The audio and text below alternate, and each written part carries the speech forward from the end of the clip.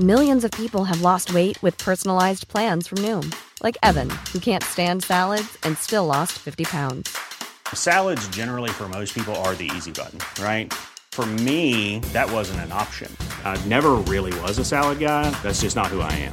But Noom worked for me. Get your personalized plan today at Noom.com. Real Noom user compensated to provide their story. In 4 weeks, the typical Noom user can expect to lose 1 to 2 pounds per week. Individual results may vary.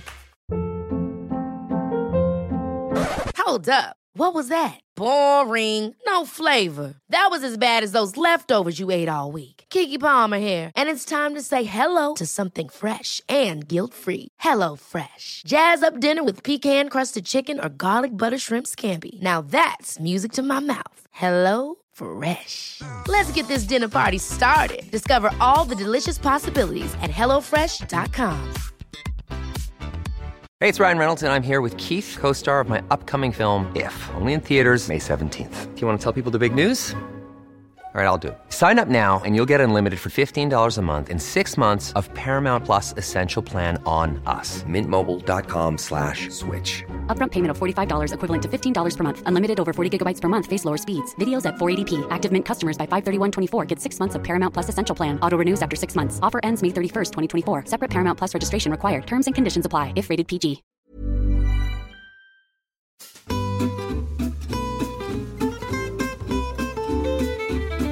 Hello and welcome to Close Reads here on the Cersei Institute Podcast Network.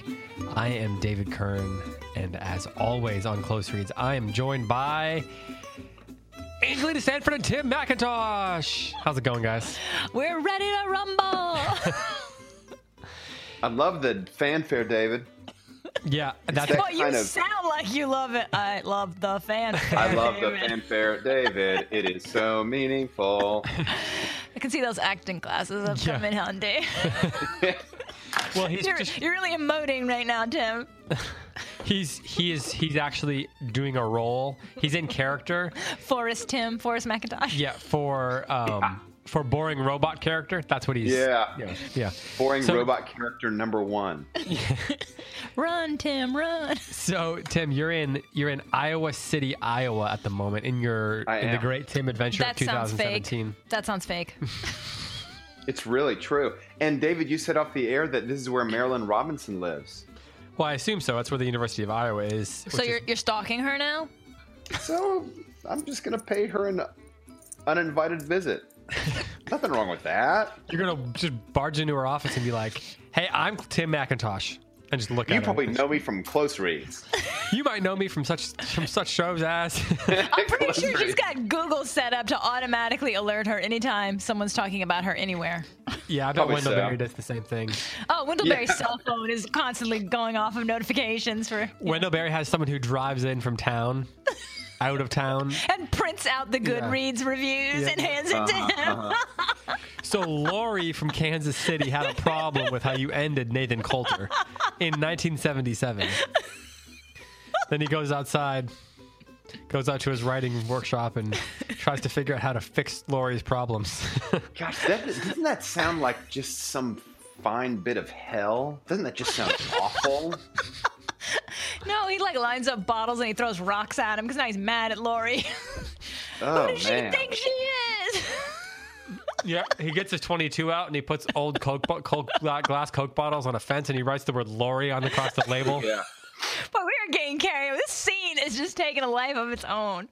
The three of us need to write a one-act play. Just see where it goes. No rules. Well, speaking of no rules, we are here to talk about Murder on the Orient Express, the Agatha Christie novel. This is episode 2 of our Murder on the Orient Express conversation. And it's something pretty funny happened. So there's another Christian book podcast out there, not books by Christians, but there's another group of Christians who are doing a podcast on books called The Bookening. I don't know if you guys know them. No. And they follow us on Twitter and we follow them and so forth. So when I posted on Twitter that we were talking about this book, they said something like, come on now, there's already a Christian podcast that's talked about this book. And they have, and it's pretty good. So you go listen to the Bookenings conversation on this book as well if you want to have some more. If you can't get enough Murder on the Orient Express. and then I responded with something like, what is this, one of those this town ain't big enough for the both of us situations? And then somebody else is on Twitter posted a gif of like somebody like eating popcorn really fast. So apparently this is like, I think this is turning into like the Christian literature podcast skirmishes or something like that. Loser leaves town. No. How long ago did they do it, David? I can't remember how many weeks they did. They don't like they kept every time we'd post about Gilead, they'd be like, another episode on Gilead. And that book is just so reading closely. Yeah, it's what I said. They were like, that book is just so Gilead-y.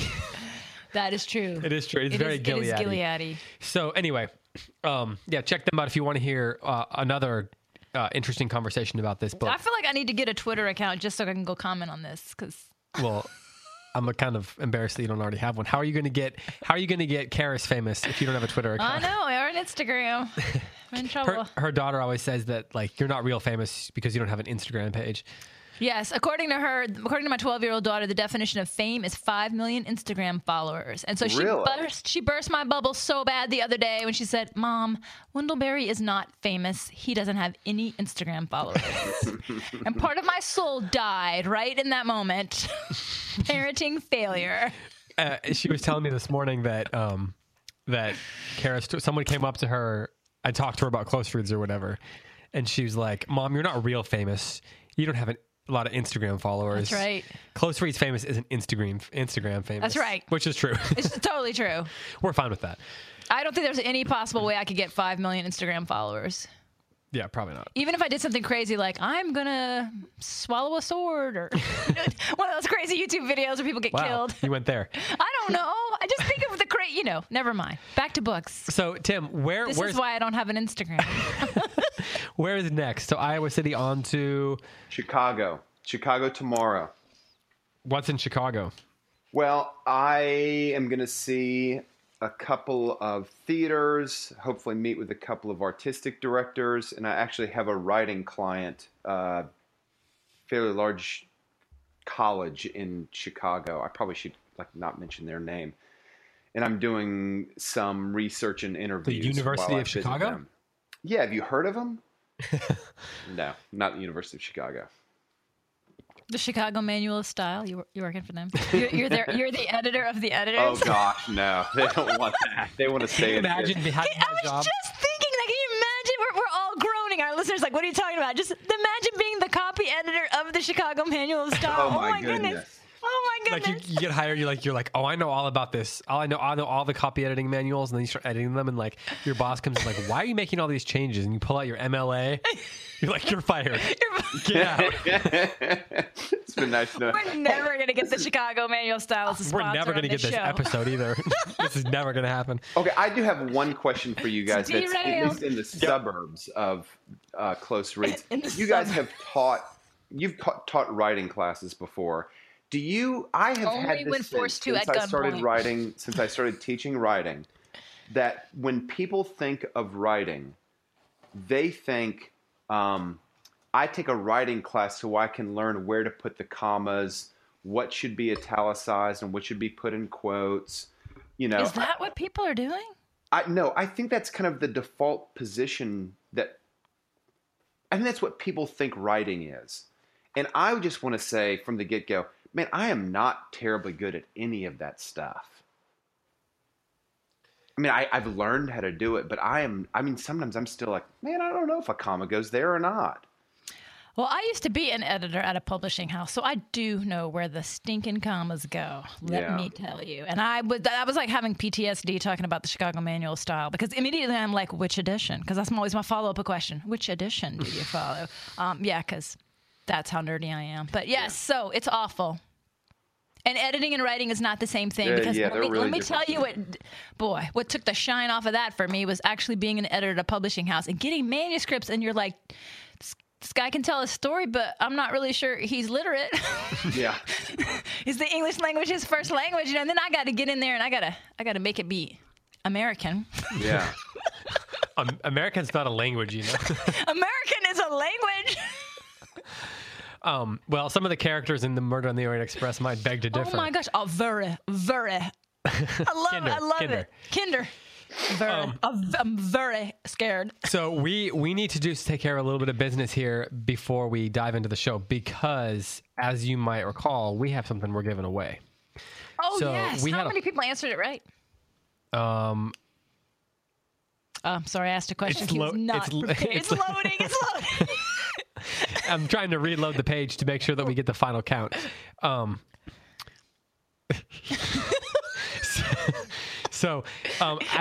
I checked, literally have an hourglass spinning on the page right now. Yeah, no, I do. Okay, here we go. Last I checked, there were like 40 something correct answers. Ooh, nice job, close readers. So, the poll was, which Edgar Allan Poe story is considered the first detective story? Angelina, you know the answer to this. But first, Tim, do you know the answer to this? Would you like the options that we gave people? I would love the options. It was multiple choice? Oh, that's not even fair. Well, it's easier to You should have let this me way. make the multiple choice. I could have made them so terribly hard. Well, we just chose from his stories. Oh, okay. And then I voted the first vote, and I purposely voted the wrong one to lead people astray. Oh, David, that's devilish. So the option, which Edgar Allan Poe story is considered the first detective story? And here are the options that you have. The Telltale Heart. The Murders in the Rue Morgue. The Pit and the Pendulum. The Gold Bug. Or the Black Hat. Whew, I would guess the Gold Bug, but I do not know. And you would be wrong. The correct answer is, I hope you and I are on the same page. Ooh, the Murders on the Rue Morgue. Yep, it is the murder. And talk about a plot twist. Should I not? I won't spoil it. Go ahead. It's like 700 years old. It's really. Like a gorilla, right? It's not even a person.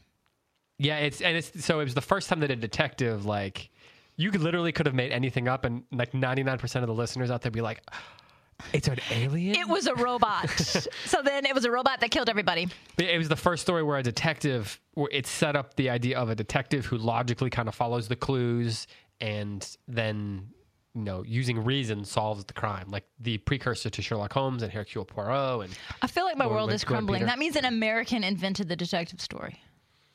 This is true. It's 1841 or something like that, too.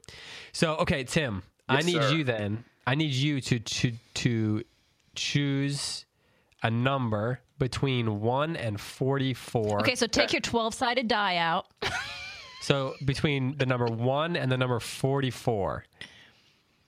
Well, there's only two possible answers. One of them is Michael Jordan's number 23, and one of them is my dad's college number 32. I'm going to choose randomly between those two and choose Michael Jordan's number. 23 is the number. Okay. So you love Michael Jordan more than your dad? I wouldn't say that. But one of them was better at basketball. One of them was slightly better at basketball. Oh, yeah, I just said slightly. I didn't mean to imply anything. The winner is, drum roll, please. Angelina's doing a drum roll with pens on the desk. The winner is Kim Pyle. So congratulations, Kim. You won a copy of The Murder of Roger Ackroyd. So congratulations. Is she not going to hear this until we post this close reads? So it'll go up on Friday. I mean, I'll email her and tell her. But. Yeah. No, if you don't listen, you don't win. No. I'll just email her and tell her to listen. I feel like somewhere Matt Bianco is crying because we've gone 40 minutes of banter, but Matt doesn't listen because he doesn't like the banter. So okay, let's dive in then. Let's skip the rest of the banter that we had planned, right? But the banter is so much better than my discussion of the book. So we're Murder on the Orient Express Part 2. And Tim, have you been following as you travel across the country any of the conversation on the Close Reads Facebook group about this book?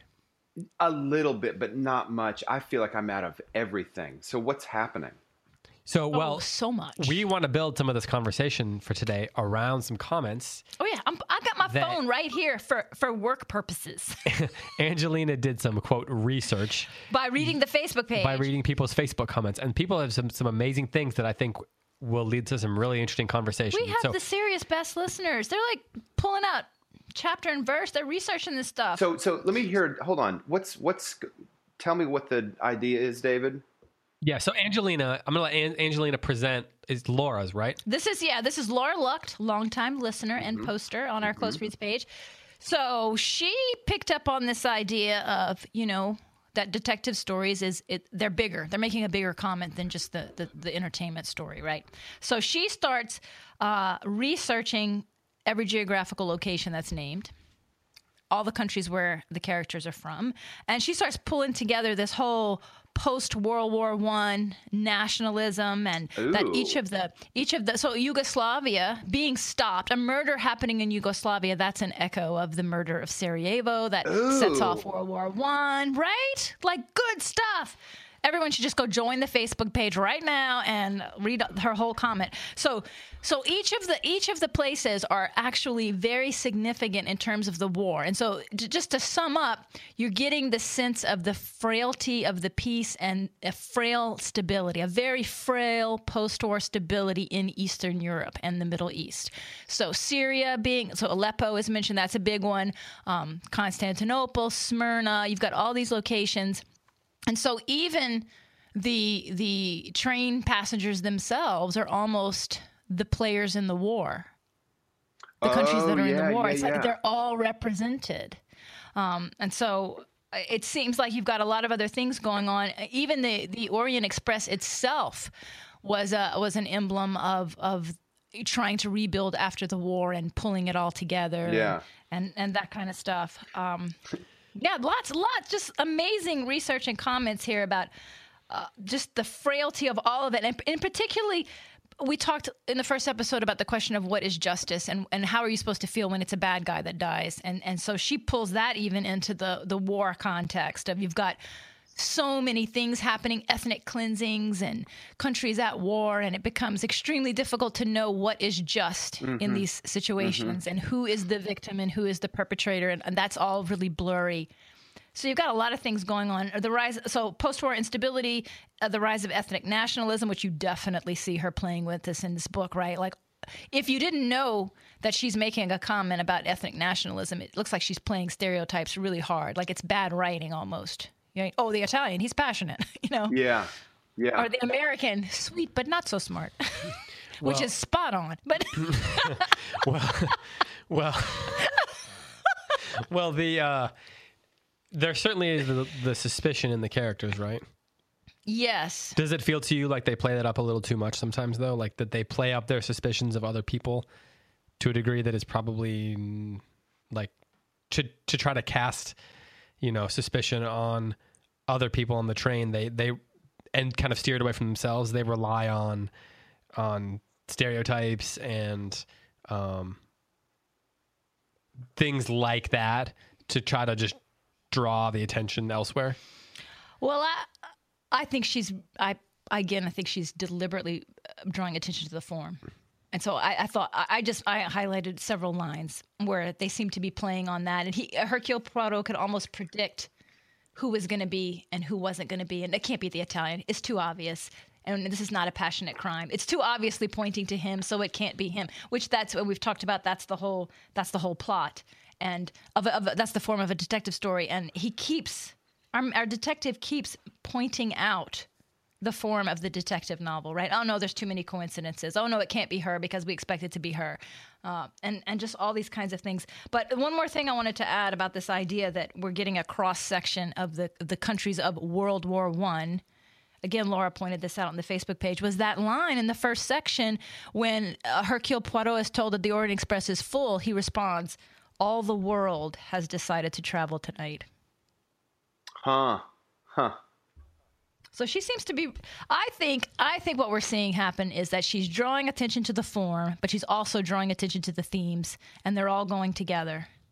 So, Tim, do you buy this idea that she's creating an allegory of World War I? Well, that makes a lot of sense to me. I may be primed for this because the other book that I've been listening to while I've been traveling, in addition to Murder on the Orient Express, is a delightful book called Dead Wake.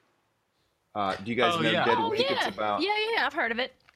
by Eric Larson. Yeah, the Lusitania one. The Sinking of the Lusitania. Yes, please tell me if it's good because that's on my library list. Eric Larson is amazing. His books are always good. It's amazing. This is a 5-star book. I don't know how the book could be any better.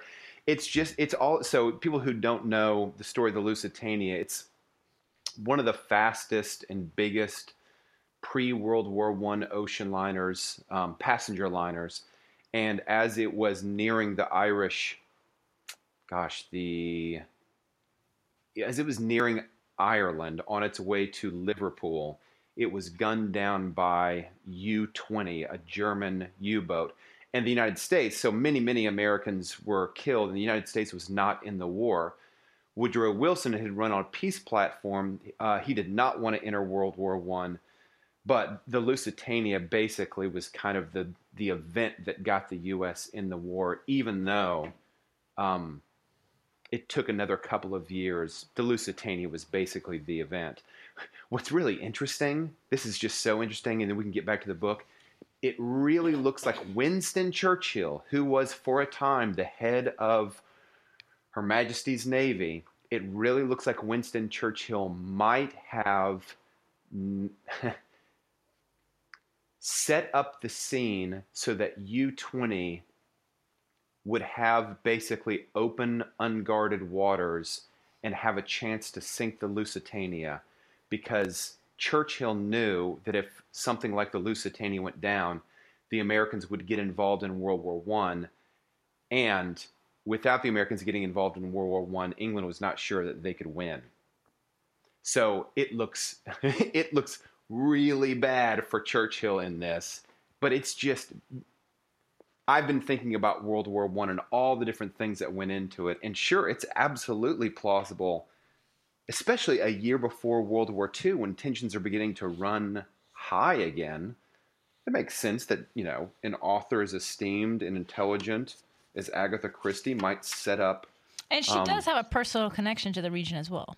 Her husband was an archaeologist in there, so she has more than a run-of-the-mill knowledge. Yeah. Yeah, one of her books takes place is a murder at an archaeology dig, I think. Oh, and apparently she wrote a book on Syria. Mm-hmm. When I was listening yesterday, it really jumped to the forefront how much these kind of profiles of different nationalities seem to be so emphasized in the conversations between Poirot and Constantine and Bouc. It seems they're really preoccupied about that. But even... Sorry, I'm sorry. I thought you were done. I was going to say, this is a reasonable account of what's going on in the narrative that would make them highlight these different nationalities so much. And that's true also just within all the other passengers as well. Like they're speaking the same way. Yeah. The detective, Poirot, Bouc, and Constantine are certainly drawing conclusions and interpreting evidence, through a lens of that looks at each of those people according to their nationality, but also the characters and their prejudices. This second part in particular was consumed with the way all these different characters thought about each other and looked at each other. Yes. Or didn't look at each other. But so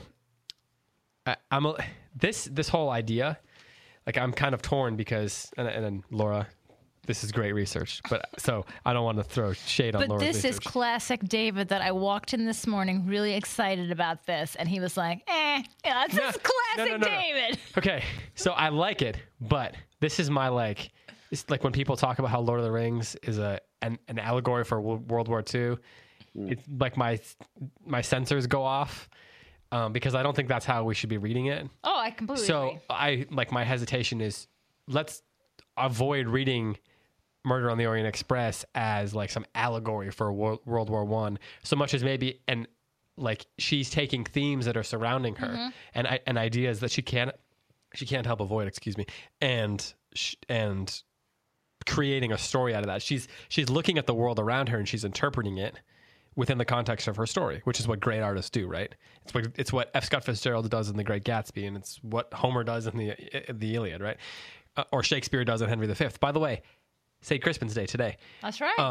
Brand of brothers. We should have had Tim do a performance of the Crispin's Day speech. Yes, right now from memory. Go. No. Tim, maybe you should pull that up, and before we go today, we'll have you do that when we sign off. And then we can say we band of close reads brothers and sisters, mostly sisters. So I want to I think it's really interesting to think about it that way and understand the book that way and understand what she's doing that way.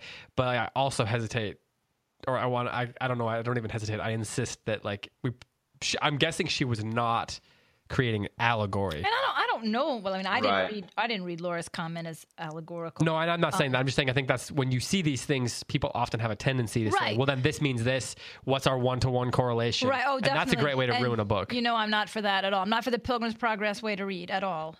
That's blasphemy as much. And I love allegory, but that what you're describing, that one-on-one thing, that's not allegory. That's something else. But anyway, right, but that's how I'm just saying that's how we do it. No, I agree. Because it makes it easy, right? No, absolutely. And we're always looking for the key to the puzzle, like Flannery O'Connor says. We always want, the secret code, and it's all going to unravel for us. But that's not how books are. But at the very least, we get a lot of motivation of why there's suspicion of foreigners. Right. That's the great word there, I think. Motivation. Like, what is motivating these characters to act the way they are? Part of it is that there's the stuff on the surface, which I think is what Laura's drawing attention to. As readers, it's not on the surface, but it's on the surface of their world. Mm-hmm. But and then there's the stuff that's wrapped up in the mystery. And this helps me to understand why Mrs. Hubbard keeps saying this was supposed to be the safe trip. This was supposed to be the easy way to travel through this very unstable region, right? This is why she's so concerned about her personal safety, which to us, it just makes her sound like a paranoid old lady. But I mean, if you're traveling alone, a woman in the middle of a war-torn Eastern Europe, you can be nervous. And Tim, I think what makes a great mystery or spy novel or whatever work is that there's two levels of intrigue going on.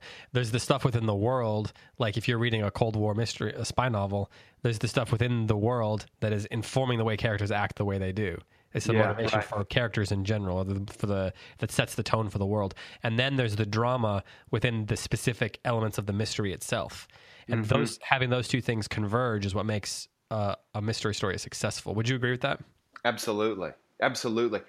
I pulled up Laura's comments, the last paragraph. This train with its cargo of suspects forms a microcosm of the fragile peace in Europe, the uneasy balance between West and East. Please note, close readers, that these cities still figure in our headlines today. What responsibility do we bear the other passengers on our present train? That's a great closing quote or closing question. And to your point, David, it's operating, the story that we're reading is operating on two levels. It is the Close Reads Facebook group has been much more, I don't know what the word is. I don't want to say useful. That sounds, that's the wrong finally word. Useful is what David's saying. They're finally carrying there. The whole point of this show was that we wanted people to research for us. That was the entire motivation. We needed help. No, the group has been so much more actively engaged? Participatory? Fruitful, and I don't know, all the different words you want to use. I think it's awesome because I read these comments and I think these people are reading close. Yeah. And then they're bringing all this stuff, and I felt a little ashamed that I wasn't the one talking about the World War I connection. It also... I was shamed. You shamed me, Laura, but in a good way. It also shows that there's at least 6 people listening. Thank goodness. So, yes. There's at least more people listening than the number of people on the show. That was 2017 goal accomplished. Hey Tim, as you'd never read this before, right? Correct. But I had seen the movie. But I had seen the 74 movie. Have you gotten past? Have you gone further than part 1? Yes. Further than part 2, you mean? Yeah. Sorry. Yeah, I have. Have you finished the whole thing? No. Okay. So when you let's just assume we're going through part 2. Has your sense of Poirot as a character changed at all?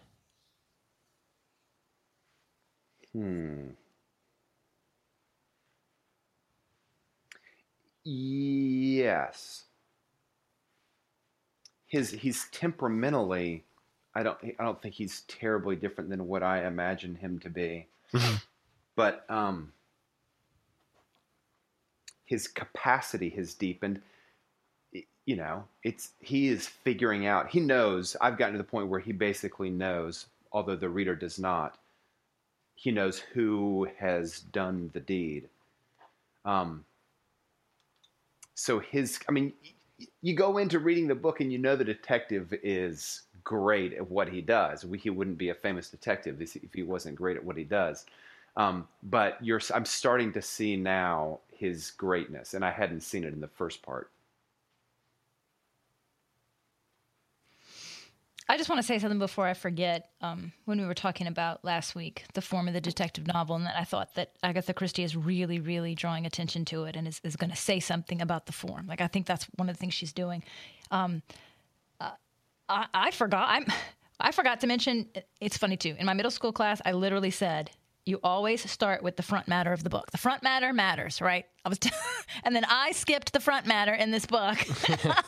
So I am my own worst student in this episode, apparently. But if we look at the front matter, which is the table of contents, we pay attention to the structure of the book, and we can see how much she's drawing attention. This is not typical of an Agatha Christie novel, that she's calling it Part 1, the facts, Part 2, the evidence, Part 3, Hercule Poirot sits and thinks. I mean, this is exactly how a detective story plods forward, but she's drawing our attention to it. And I liked in this section, too, how it said, well, normally we have all kinds of resources that we don't have available now. We have police to go check on people's alibis, and a lot of a detective story is footwork, and we saw that in Murder Must Advertise, right? You got to go out, you got to track people down, you got to interview them, you got to double check alibis, you go with the police, you run background checks on people. They don't have any access to that, so this is purely going to be mental. He's going to mentally solve the puzzle. There's going to be, there's not going to be fingerprints or DNA or, there's not going to be anything like that. And he even talks about how we don't have to go track down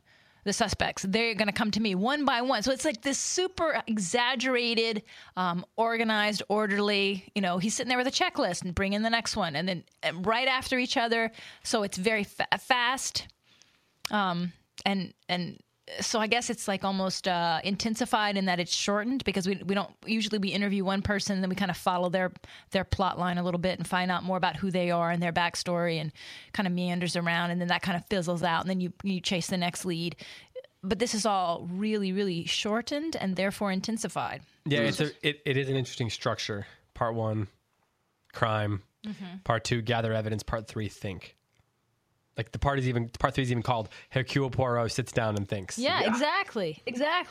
So we're not what's going to happen in Part 3, guys? I'm pretty sure there's not going to be a chase scene, like Hercule Poirot on top of the moving train, running after the killer. Well, I don't remember that being. He's kind of a big guy. I don't see that happening. Also, his mustache might get tossed about. Yeah, exactly. It might get curled the wrong way. Tim, if you could grow a mustache like that, would you grow it? Although maybe you can grow a mustache like that. I don't know. I probably could. I don't think I will. As a courtesy to all of my friends and family, I'm just going to say this at the risk of insulting hipsters, which I am not trying to insult at all, because I love me a good hipster. But having said that, somebody on the Facebook page was making the comment that Kenneth Branagh, who's going to be playing Hercule Poirot, that his mustache in the film is really, really exaggerated. And I thought, well, that's because there's so many hipster mustaches that look like he's going to have to just exaggerate it, don't you think? He did an interview about it. Oh, tell me. Of course, David knows the backstory of the mustache. Let me hear it. So this is really interesting. That's my wife just texted me. And so I responded. Yes, I'm looking over at a completely blank-faced David saying, that's interesting, while he's texting in his phone. This is close reads, y'all. Yeah, I'm close reading my wife's text. As a good husband should. So she texted, it's about books actually. She texted me where to find a recipe, because she's trying to make soup for the kids who are sick. And I texted her that big cookbook back, and I meant to finish it by telling her who wrote it, because I couldn't remember the title of it. And she just wrote me back like, that big cookbook, what do you mean? They're all big.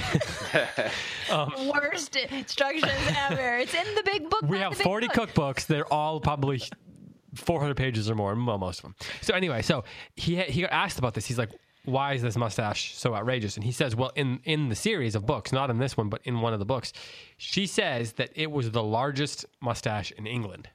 Oh, really? Wow. And she hated the mustaches in all of the other versions on stage and screen. Because she wants it to be exaggerated? They were not big enough for her. They weren't curly enough. They weren't thick enough. There were not enough layers to it. Wow. So he in reading about what she thought of the other versions of Hercule Poirot, like she did not like Finney. Was it Alfred Finney, yeah. Albert Finney. She was like, those were just little wisps. So he's like, we're going to do it right. So they did the biggest most like it, so it would you'd think okay that could be the biggest mustache in England. Is it meant to be almost comical? Well, I think so. I think that's the way she viewed it, and it's meant that he's vain, right? Yeah. And so he likes to be recognized. You see that in this book, right? Oh, yes. Like he is taking account of how people respond when his name is said, because they don't come in the room and he's like, "Hello, I'm Hercule Poirot. We're going to talk." He like is very dramatic about it, right? I presume you know who I am, madame. Yeah, or like they'll talk and then they'll be like, "Who are you?" And he's like, "Wait." He's like, "Oh, I'm so glad you asked." I'm going to start introducing myself like that. At conferences, I'm going to stand up and be like, "I presume you all know who I am." So anyway, so the mustache is part of that vanity, right? Like he has to have the biggest, most grand mustache, and he's very careful. He is like as you said last time, he's got like tools, his curling for his mustache. tongs. So Kenneth Branagh spent almost a year trying to grow a mustache, and in the end, they didn't like how it turned out, so they shaved it off, and it's the like a stick-on. Oh, It's a prosthetic. It's a prosthetic mustache. Yeah, they like made a special one that was like fit what they wanted to do because he tried to grow it and like they couldn't get it to look right for months and months. So then he wasted months and months of upper lip growth. What a man will do for his art. I know. Take one for the team right there, Ken. Exactly. Thanks. but it really does. I mean, it gets right into the character. Totally fits into that. It's a good reading of the character, and also, you know, and kind that of he takes himself so seriously, but is also a little bit ridiculous. Yeah. Tim, do you think that is he like you in that he takes himself seriously but knows he's ridiculous and is willing to buy into that? I didn't catch the second part of that. He takes himself seriously but knows he's ridiculous, or does he take himself seriously but doesn't recognize his own ridiculousness? I think he is very self-aware.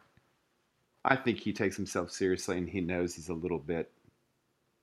Do you say that? I'm trying to track with you. Do you say that based on like his comments of my little quirks, my little originalities? You know, his little like he's drawing attention to. I know I got some weird stuff. Is that what makes you think that? Yeah, and his maintenance of his mustache. That's also an evidence. His maintenance. Well, I don't know. Maybe that would be evidence that he's terribly vain. I'm not sure he thinks is vain. I don't know that I think he's ridiculous. So okay, that's that he thinks he's ridiculous. How self-aware is Hercule Poirot? He is obviously self-aware to the degree that he understands that he is good at what he does. Right. But isn't that sort of what we do in these kinds of characters? Like he can see everyone but himself. So that's what I'm asking. Is that how you read it? I was actually surprised to hear Tim say that he knows he's ridiculous because I think he doesn't know. I think he would be deeply offended if someone said you're ridiculous. I think he'd be super offended. I don't think that he's actually ridiculous. So I think that he knows that he's a little bit odd. Yeah, I would agree with that. Yeah. So he's not. So you both agree that he's not ridiculous. He knows he's eccentric, but I think he likes that about himself. Do you think? Okay, how much of it do you think is natural, and how much do you think is played up for a character? So because he's playing a character. That's a good question. I don't know. I feel like I need to read a bunch of these in a row. I've never done that. I mean, she's got what? How many novels does she have? There's 60-something Hercule Poirot novels or something, right? 40-something? It's a lot. And I have never read all of them, much less read them in order to see the development of the character. So I really don't know. I don't know either. So Hercule Poirot, she wrote 33 novels, one play, and more than 50 short stories between 1920 and 1975. Wow. According to the Wikipedia. Well, prolific. Only the finest research here for you, ladies and gentlemen. David had his crackerjack research staff running around. Yeah. From now on, can we have Kirsty just sitting in the desk right there while we do it, and then I can just like nod to her, like at a baseball game when you need stats? Yeah. Wait, what's this guy's? We need a statistician. You know, yeah. In the fourth inning, when he's 2 outs and it's raining on a Thursday, tell me what his average is, quick. Coming up now in the bottom of the third inning, Hercule Poirot with the bases loaded. It's a little dust in his mustache. He's calling timeout. I think part of the reason that I think that Hercule Poirot is self-aware is because how could you ever actually solve a crime without being aware of kind of like all of the different impulses and passions that might lead you to want to chase one potential suspect over all the others, which is exactly what Book and Constantine, well, especially Book, does when he's consulting with Poirot. Poirot will interview someone, and that person will leave the room, and Book will say, "They're guilty. Clearly, they're guilty." Or his hang up with the Italian, his prejudice leads him to just right. And I would think that Poirot has to be self-aware enough. Surely those sorts of inclinations impact our detective, but he's self-aware enough that he waits, he bides his time, he continues to inspect. So you think he can compartmentalize his own instincts? I think he's aware of his instincts. He has to be self-aware of his instincts in a way that, like, Book is just so not self-aware. I do think it's interesting that he knows he's being played. Go on. What do you mean?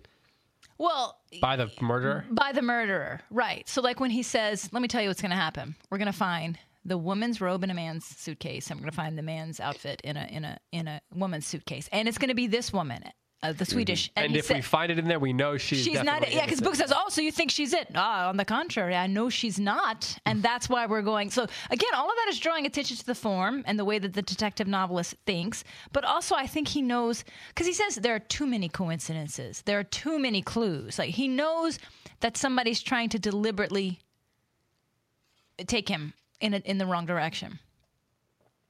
And then, of course, he knows the pipe cleaner and the handkerchief were plants. And he's trying to sort through what are the real clues and what are the fake clues. Right. And of course, the part 2 ends by him recognizing there's a game kind of going on. Exactly. He says, defiance. Yes. And that was awesome, by the way, that they hid the robe in his suitcase. That was fantastic. Yeah, that was fantastic. I like that. It's a dope move. Dope move. It's a baller move. It's a baller move, right? Is that what they say? I don't know. We should probably try not to talk like our students. I'm being relatable, David. Oh, yeah. Good. So all of the high school kids who are listening are like, oh, I love Angelina now.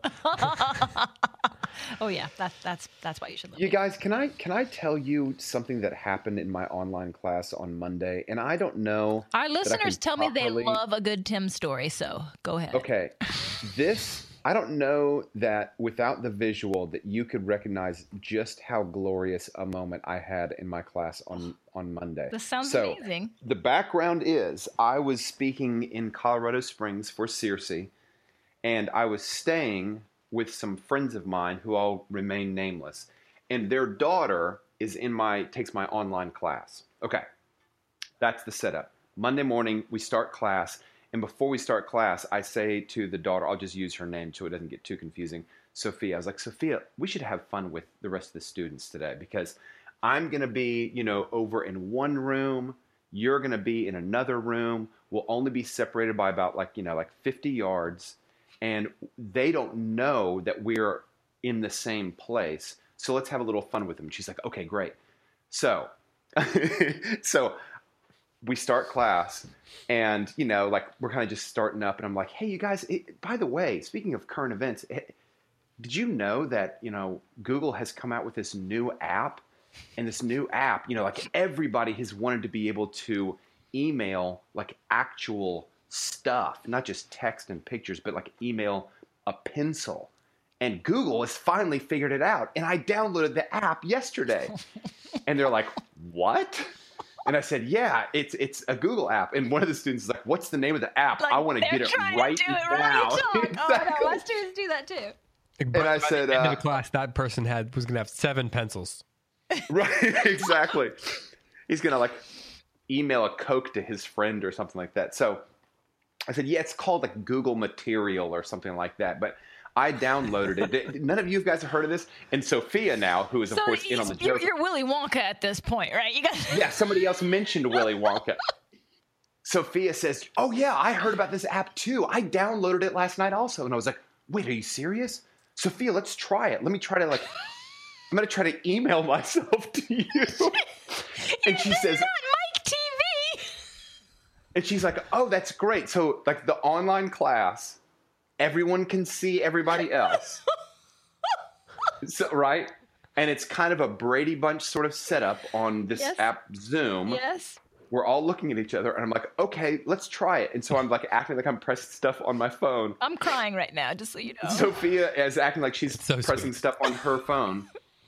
And then I turn my camera off, so I disappear, and all the students are like, wait a second. Wait, where did he go? And Sophia is like, you can see her in the lower right corner. She's tripping. She's laughing so hard because she knows what's about to happen. So I run downstairs. I run down the hallway, and I like poise just outside of Sophia's camera frame, and then I leap into the camera frame with my phone. And you guys, you should have seen my students. Like, one of my students got so freaked out that they all saw me leap in, and they're like, oh, wait, what? And they all start freaking out. One of my students got so freaked out that he like closed his camera, I think because he was afraid that I might like teleport myself into his living room. It's the best 4 minutes. I literally am afraid that if we just like separate the 4 minutes and put it online, that it will go. I think people will go bonkers for it. Oh my gosh. You have to. I know. I really want to, but I think we need to get permission from all of the parties included before we do that thing. Oh my gosh. I've watched it 15 times, and every time I watch it, I can barely contain myself. Well, you at least need to send it to us now.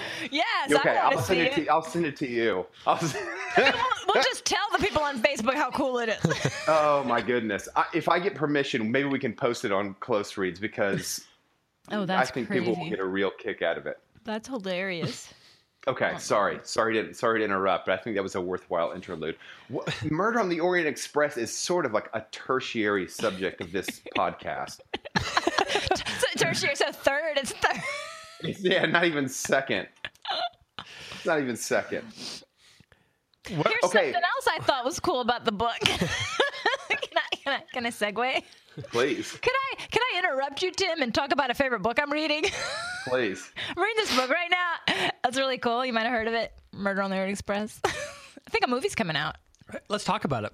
If we have a few minutes, I wouldn't mind talking about it. Go ahead. I think we can carve out a little bit of time.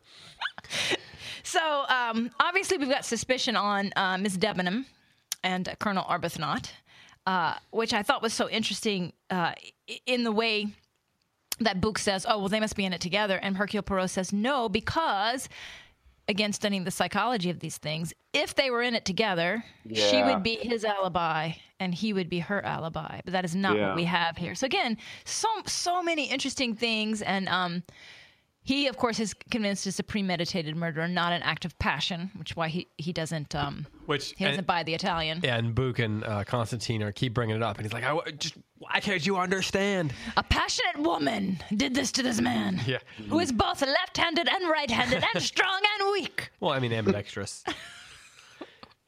Like all women. All women are ambidextrous? No, we are strong and weak and left and right-handed. Oh. We like to keep you off balance. You haven't figured that out? I didn't know this about things. women. Oh, that was secret. Edit that out. Yeah. Edit that out. Logan, get rid of it. Yeah, can't let that one out. Tim, what were you going to say? Oh, nothing. I was just listening. Poirot is, I love that we keep coming back to this will be a psychological solution. I mean, sure, he's gathering facts, he's gathering evidence, but his inclination towards psychology, I think, is... Oh, yeah, he's ruled out several people just based on they don't have the psychology to have committed this crime. But Mrs. Debenham, but he's fascinated with Miss Debenham because as far as he's concerned, she's the one person in this whole group who has the psychology to have pulled off something like this. Something cold and calculating and premeditated. Mm-hmm. Mm-hmm. You know what I find interesting is that nobody here has, even Poirot, has come out and said, are these people who they are portraying themselves to be? Like, there's been no suspicion of maybe the Italian is playing up the role, or the American is playing up the role of this. Well, I think Book suggests, how do we know Hardman is who he says he is? And Poirot says, well, because it's too easy to disprove him once we get somewhere else. Right. I guess I don't mean I guess I don't mean that Oh, they're you presenting... don't mean an actual false identity. Right, yeah, or... that they might be showing the wrong psychology. Right, yes. Yeah, like that Poirot hasn't even come up in conversation. And maybe it's just not that kind of book, and Agatha Christie didn't need to introduce every idea or every kind of Well, I think suspicion. we see a little bit of that in the way that he talks to Miss Debenham, because he does not give her a straight up interrogation. He tries to trick her. He's looking for an emotional response, and he gets one because she gives a very bad answer when he says, "Are you scared?" Because Miss Hubbard is losing her mind that she's next door to it and that there's a murderer on here, right? And she's scared, rightly so. Anyone would be scared. And so he says, "Are you concerned about this?" And she says, "No, why would I be?" And then he says, "Oh, crime is an everyday affair for you," or something like that. It's just all in a day's work. I think that's how he puts it. She says, "No, of course not." And then, of course, she also says the odd thing in response to, "Do you have a red dressing gown?" She says, "No, that's not mine." And he leans forward like he's pouncing like a cat. It says he's finally got something he can kind of sink his teeth into. So, but of course, that's where, as someone who, if you read mystery novels a lot, you're like, okay, so maybe we are most suspicious as readers, being in Poirot's head, of Mary. Mm-hmm. But then there's something always like in your head is going ding, ding, ding, ding, like, too obvious. Like the obvious one is rarely the one who actually did it. That's right. And there's something else going on. So the layers of the suspicion are really interesting, because you've got the suspicion that the passengers have for each other. And then Constantine and Bouc have their kind of suspicions. And then Poirot has his suspicions, but he's not really telling us who they are yet. And then as readers, we have our own suspicions based on the evidence, and then how we interpret them as individuals. Each of us will have our own people that we're like sort of suspicious of. But then also the genre itself leads us to believe certain things and all that. Mm-hmm. And that's where you can... A good mystery writer, even when they're kind of subverting the themes, is still relying on the form. Oh, absolutely. Yeah. And that's, a good mystery story never completely tosses the form out the window. Oh, and I don't think she's tossing it. No, I think don't. she's drawing attention to it for her own purposes. And I wasn't saying that's what you were saying. Because you can take the themes and turn them upside down, or the common tropes, but you still have to rely on the form, or at least turn to the form to create your relationship as an author, between the author and the book, and then your audience. Yes, I think that we can trust the form enough to know that one of the suspects is the killer, and logic was going to figure this out. It's not going to be a deus ex machina, right? He's not going to find a hidden diary where someone confessed to themselves in a moment of pain. It's not going to be like that, right? The facts are in front of us. But I also think it's interesting because we talked last time about procedural dramas versus a true detective story. And one of the things that's true about a procedural is CSI would always say, "I follow the evidence." Because people say, "Well, why?" Well, it's leading you to this person. That person couldn't have done it. And the answer is always, "I don't ask those questions. I just follow the evidence." And here we have the reverse of that. Poirot's psychology is telling him something's off with Miss Debenham. But everyone else is pointing out, but the evidence is not there. And he admits the evidence is not there. And that's what's puzzling so much. Because if she did it, then this, and this should also be true. And that's not true. So there's no evidence to support it. But yet he won't give up because he's so convinced about the psychology thing. Mm-hmm. So that's just an interesting kind of twist on storytelling that we see. Tim, do you remember how the movie ended? Yes, I do. Do I remember the solution? Yeah, so you remember who the criminal was? Uh-huh. Okay, never mind then. Were you going to ask me who I suspected? Yes, I do too, so we all have to be so careful about what we say. Well, can I say who I suspected when I was watching the movie? Would that help? Yeah, while you were watching it? Yeah. That would eliminate... that Hercule Poirot is actually the killer in a sleepwalking film. Don't spoil it, Tim. I won't say anything, because if I say something, that will eliminate that person from consideration. Oh, that's true. Oh, very wise. Sneaky. Monsieur Macintosh, you twirl your mustache so well. You should write mystery stories. David, do you remember who you suspected when you were reading it for the first time? Ooh, I don't remember who I suspected. Oh, me either. I'd have been That's a great question. Yeah.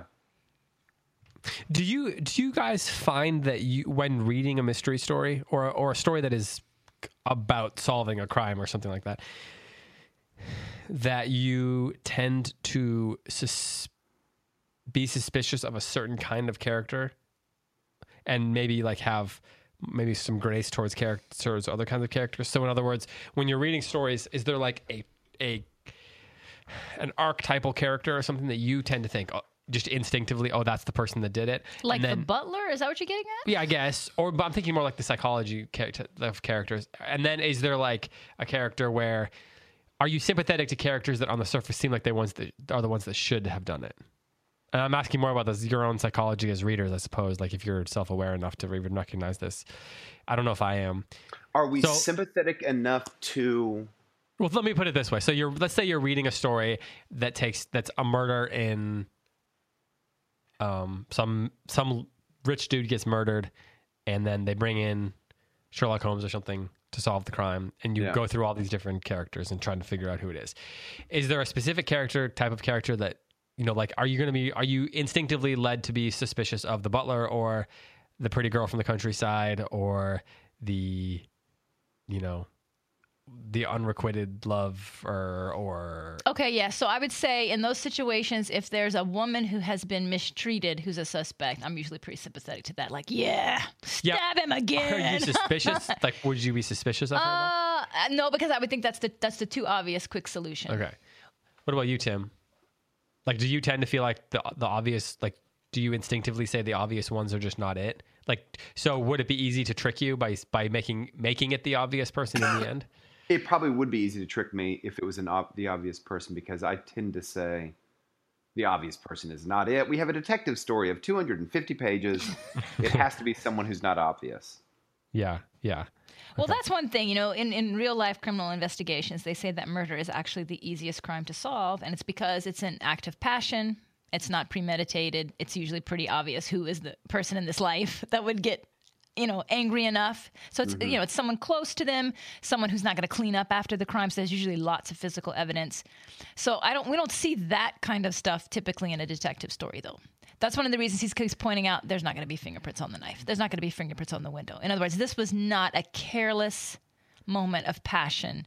This is a premeditated crime. Now, premeditated crime in which you cannot easily link the perpetrator and the victim are almost impossible to solve.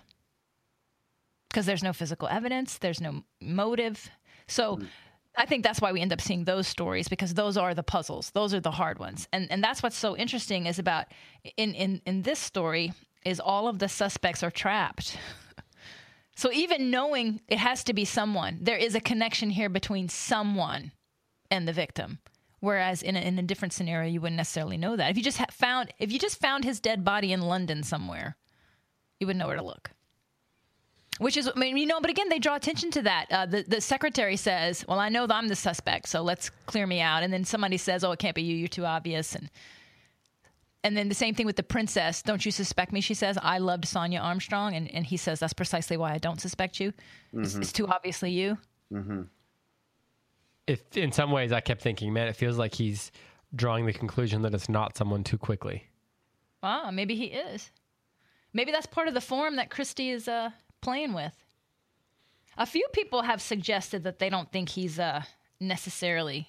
A few people have suggested on the page that he's a little hasty. That Poirot is a little hasty? Yeah. In the conclusions he's drawing about people. Well, to this point, he certainly is confident in his ability to... Oh, he's very confident. To reason his way through this, and that his conclusions and his understanding of psychology in particular are accurate and right. Although this section did end with something he did not predict. He was right that the robe was going to be in a man's suitcase, but he did not guess it was going to be his own suitcase. And then it not only surprised him, it pleased him. It was this kind of Sherlock Holmes, the game is afoot moment. Like, all right, check. I see what you did there. Okay, nice move. It was a little bit of respect, I thought. Yeah, right. He's a worthwhile adversary. Yeah, exactly. Like, this is, exactly. So he's so confident that even when something happens that he did not predict, he's not ruffled by it. He needs his Moriarty. Yes, that's exactly right. He liked it. I read that in very, wink in the eye. He liked it. He was excited about that. David, it might be fun to have the close readers post on the Facebook page who they think, because we're going into section 3, to post who they think did it and maybe a sentence about why. Yeah, let's do that. So if you're on the Facebook group, then I'll post a thread. I'll just post a comment. People can leave comments responding. And to it's going to say, who done did it? Exactly. Who do y'all think done did it? And no spoilers. Just in keeping with where we are right now. And what we will do then is, if you've already read it, or if you already know who did it, don't respond. If you don't remember, if you've read it but don't remember, then you can respond. But just go based on your suspicions. I still think it's a clear case of suicide. That would be interesting. All right. So what do you guys think about a handful of people, maybe like 4 or 5 people have been uncomfortable with how quickly Hercule Poirot concluded that Ratched was Cassetti? Now, for me as a reader, that was not a leap for me, and I had no problem. But what about you guys? There's several people who just thought, oh, no, he finds a piece of paper that says Daisy Armstrong, and now he knows who this is. They weren't buying it. What do you think about that? I think that I think that's what we're supposed to. I think we're supposed to feel like that was the clue combined with his other knowledge of the case, and that he was already suspicious of Ratched ahead of time. Mm-hmm.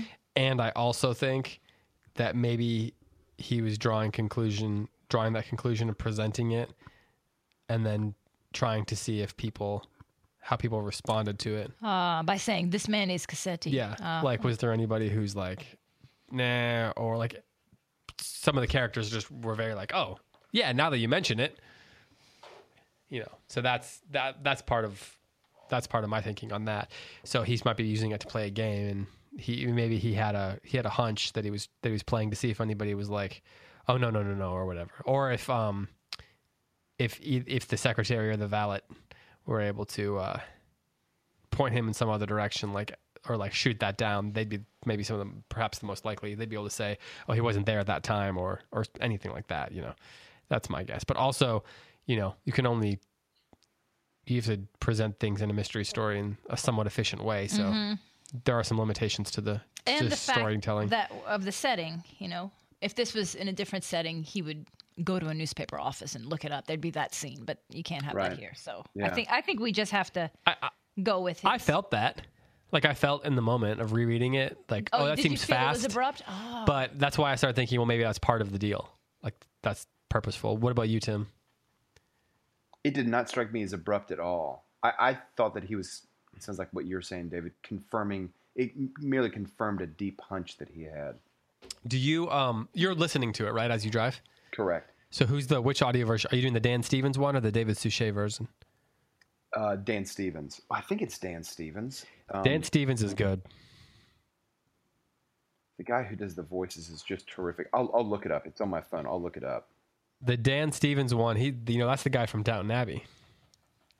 What role is he in Downton Abbey? Matthew. The husband. The cousin. The cousin. The blonde dude. The veteran of World War I. Let's see. Yeah, so that's I'm listening. I've got a couple audiobooks by him. I've got the first James Bond book. He reads that. Casino Royale, and he's really good, and he's done a number of other things. And there's 25 or 30 audiobooks of his on Audible. It is Dan Stevens. So I'm wondering if is he doing a French accent for Hercule Poirot, or how's that work? Is he just doing an English accent for everything? No, he does. No, it's good French. It is kind of a French accent. It's muted with Poirot, and it's very good. It's not overly muted. Is he exaggerating the American accents like she is in here? He sounds the detective sounds straight up Texas. Just a big Texas boy. Well, I reckon. Well, they did speak in a different way in America in the early 1900s. Yeah. They had a reputation for, if you've listened to old audio recordings, there was a different way of speaking. We've kind of just, in the last 100 years, let our speaking just kind of fall into decline. It's really funny if you can get an English person to imitate an American accent. It delights me to no end, because it does not sound at all what I think we sound like. But of course, to a Brit. It just sounds like all of the vowels are as big as the Caspian Sea. They're just. Did either of you ever watch the Jeeves and Wooster TV series with Hugh Laurie? Yeah. Yeah. No. Okay, so it's Hugh Laurie and Stephen Fry, and they're Jeeves and Wooster, and they act out quite a few of the Woodhouse stories. It's a fantastic series, but the reason I mention it is because whenever they do have an American character on the show, it hurts my ears. Like, it sounds, I just think, oh, that's the worst American accent I've ever heard. And it's probably like a real American, but it just, I don't know what happens in those moments is, I just... Well, you settle into the British. Is that what happens? You settle into the British dialogue, and then you hear the American. Am I hearing what the American accent sounds like to a British person in that moment? We'll have to ask a professional. Yeah, because it sounds awful. But then even there's some stories where Bertie goes to America. Mm-hmm. So in those stories, he's the only one with the British accent, and every American on the show sounds fake to me. Maybe they're British people talking in American. So either they're British actors with bad American accents, or something wonky happens to my ear when Americans are portrayed on a British TV show. I've heard other people say that too, though, so I don't know. Trying to think of The Crown. In The Crown, does the president come, and is there any American characters? But maybe are they doing the older American accent in the Worcester ones? Is that why it sounds weird? I don't know. Anyway, well, this is a hard podcast because we're right on the cusp of solving the crime. We and are. Can't say anything I'm so about excited to find out what happens and how he's going to unravel this. I wanted to clap. That was so well played with the robe. Yeah, it was. Well, let's we've gone over an hour. Let's start to wrap things up. Let's get some final thoughts, and then Tim, we're going to announce. Don't go away after this break. We're going to announce the next book that we're going to do, and Tim's going to do a reading of Crispin's Day speech, unless Tim can't. Oh my gosh. Okay. I don't know. I mean, I know that speech moderately well, but like part of the thing about it's like asking a violin player to just go ahead and like fiddle it out for us. You have to like understand the words pretty well. You have to understand the notes pretty well. You can say no, Tim. Stand up for yourself. I'm just kidding. I was just, trying to give a reason for people to come back after the quote break. But yeah, we will do let's get final thoughts, and then we're going to announce the next book. So I'll go with you, Tim. You first. What are your final thoughts on part 2 as we lead into the crime solving part 3? Where I will say, remembering when I was watching the movie, I had a couple of people that I suspected, but I really had genuinely not the faintest clue. And I suspect that first-time readers are in the same place. Like, who did this thing? The end. Now he's going to email himself to one lucky close reader. And he's going to show up and they'll not want to listen to it yet, so they'll be so confused. Email. There's an app for this? Do it during dinner. Yeah, exactly. All of a sudden, Tim's sitting there eating pot roast with you. Yeah. Hope you like pot roast, Tim. Hello, close reader. Is that pad thai? Angelina, final thoughts. I'm just super impressed at what a master Christie is, because I do remember the ending, and I'm thinking, man, I know the ending, and I can't see how this is going to be unraveled. It is extremely well done, and her touch is very subtle in terms of what the real clues are. And the other thing is that I'm a great lover of form. That's one of the things that gets me most excited about a book. And so I'm just delighted to see her drawing attention to all the things that I say are in a detective novel and kind of playing with it and exaggerating it. And I just love that. I feel like they're looking at the camera and being like, nope, can't be her because it's too much obvious. Or her alibi would be such and such. I love it. I love it. And it's always fun to see it unravel, I guess, or ravel. The knot will unravel. See things come together, and like the puzzle that's the better metaphor. The puzzle pieces be fitted together. One of the best things about a good mystery story is the satisfaction that comes with finishing it. Not just that you figured out who did it, and so you stay up all night reading under your covers with a flashlight, but the satisfaction of not just knowing who the solution, but the way that it's done. Yeah, the whole experience of it. Otherwise, we'd all just read the back of the book and see it, right? Mm-hmm. Oh, so you read the beginning, and then you read the end. But what's satisfying about it is the experience, the process, the journey of being with the detective. And we know he's got a worthy adversary, so the stakes are high here. I like it. The perfect crime. It definitely looks like the perfect crime. All right, well, let's talk about the next book. Ooh, I'm excited. So when I mentioned it to Angelina, she's like, wait, we talked about that? I swear y'all are making this up. I have no memory of this Tim, we've talked about this, right? I don't know. I don't know what the book David is. dreamed that he told the two of us what the next book is. Angelina was in the doorway to my office and we talked about it. She just doesn't remember it. No memory. So Graham made my coffee. Who knows what was in it? I remember nothing. It being, we'll be finishing the next book around Christmas time. Given that we'll be starting this next book in mid-November. Given that we have not done a Shakespeare play in a long time, I thought, let's do Twelfth Night. We did talk about this. Okay, good.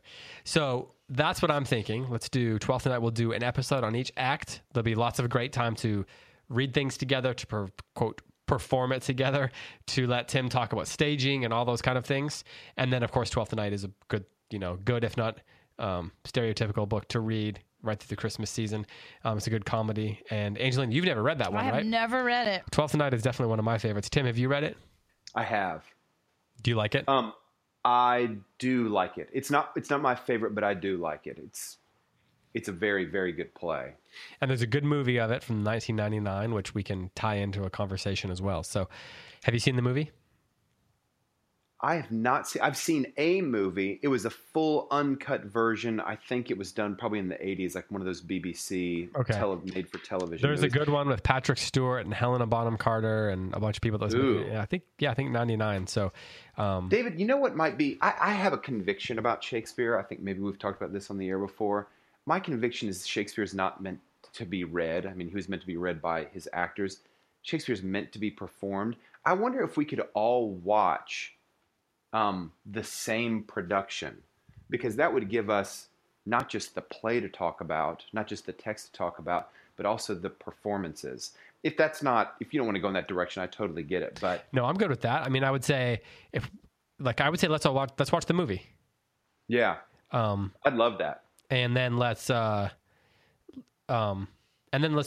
talk one act at a time. There's 5 acts in the play. So let's discuss one act each week. And we'll maybe what we need to do is pick out a couple of scenes that we can read together and discuss how they are important within that act. And then we can talk about how they're interpreted within the performance in the movie. I love that. I think there's a good structure for us there, because you can't talk about every scene in a Shakespeare, in an hour or an hour and 15 minutes. Yeah. So if we choose 1 or 2 scenes that are key to each act, and then read some of the parts together, and then discuss the performance in the movie. I think that's, like I said, I think that's a good structure for us to go forth with. So are we agreed then? Agreed. Angelina? I'm in. All right. That way we're not just doing all, quote, modern novels, and we can, maybe Matt Bianco will actually listen. I mean, he'll skip the banter, but... No, I'm excited. I'm excited to do this one. I'm all happy to read a new book. So 12th Night, we'll begin that after we do our movie tie-in episode of Murder on the Orient Express. So which I'm so excited because we're going to see a movie. My daughter is actually reading the book. No, nice. Yeah, she took the copy I gave you. She did. She took the official Close Reads copy from me when I got home and said, "Oh, I'm going to read this." But she didn't want to read it if I wrote notes in it. So. Well, thanks to everyone who's been listening, of course, and certainly thanks to all the patrons who have been contributing on Patreon. We'll do more polls up there. All of Angelina and Tim's past conference talks that have been edited so far are available there. So if you are a Patreon of any level, you can go over there and subscribe. You can use the little link there to add it to your podcast app if you want to do that. So when we post new ones, they'll show up there. And I heard Tim's latest talk from last weekend was dynamite. You don't want to miss that? Dynamite, huh? Dynamite. Strong words. That was the exact it's phrase. It's an explosive word. Dynamite. Dynamite? Dynamite. Well, congratulations on the dynamite talk. Of that talk already to a dozen people. It's like in a high request. You've done what? I've had a dozen people ask me for the text of that thing, and I've already. No, Tim. You tell them the way to get that talk is to become a sponsor of the show. $2 a month. Well, I figured the people who had just heard it, it's not going to be the only. I mean, they've already heard it, so yeah, fair enough. But if they want to own it forever and ever. That's true. Yeah, that's true. They need to become a sponsor. So don't forget to subscribe. If you have not subscribed to just the Close Reads feed, please do that. Because eventually you're not going to be able to get this very often on just the Cersei Podcast Network feed. Not sure when, but eventually that's going to happen. So please subscribe on the Close Reads feed on whatever podcast app you use. And don't forget that coming up soon, we are going to have season 2 of The Commons by Brian Phillips is coming up, and he's going to be doing 10 episodes over 10 straight weeks, beginning with November 1st, which is All Saints Day. Oh, nice. And each episode is going to be covering one key figure, or maybe on occasion 2, but key figures within church history. So the first episode is going to be an interview that he conducted with Wes Callahan about John Chrysostom. He's going to talk about the Cappadocian Fathers. He's going to talk about the Puritans. He's going to talk about the Reformation a bit. He's going to talk about Augustine. He's going to talk about hymnody in the church history, all kinds of great things over those 10 weeks. So 10 consecutive weeks starting November 1st. So that's going to be season 2 of that. Then coming up in the spring, we are going to be bringing you a show by Matt Bianco, which is called The Divided Line, and that is going to be where Matt does 10 episodes explore, and they're all going to be exploring Plato. So as he writes his dissertation on Plato, he's going to be interviewing different people along with his research, people like David Hicks, professors at St. John's College, all different, scholars and experts and things like that as they kind of work their way through 10 episodes on Plato. So that's called The Divided Line. That's coming up this spring. And then soon we're going to be bringing back the Ask Andrew podcast. Those are going to be Andrew Kern responding or answering questions on, basically it's going to be a definitions show. So what are the 7 liberal arts? Things like that, where he takes 10 minutes to respond quickly to questions about key definitions in classical education. So there's lots of great content coming. Of course, you can listen to Forma, the interview podcast that we do. Last week, we interviewed Adam Andrews on his article about The Great Gatsby. So there's just tons of really good content coming out and already available to you. So thanks for listening, as you have been, and be sure to be on the lookout for those things. I guess that is it, though. So Tim, Angelina, any final words for our listeners out there? None nope. for me. Can't wait to see who did it. All right. And why and how. For Angelina Stanford, for Tim McIntosh, and for all of us here at the Cersei Institute, thanks so much for listening to Close Reads on the Cersei Institute Podcast Network. Talk to you next time.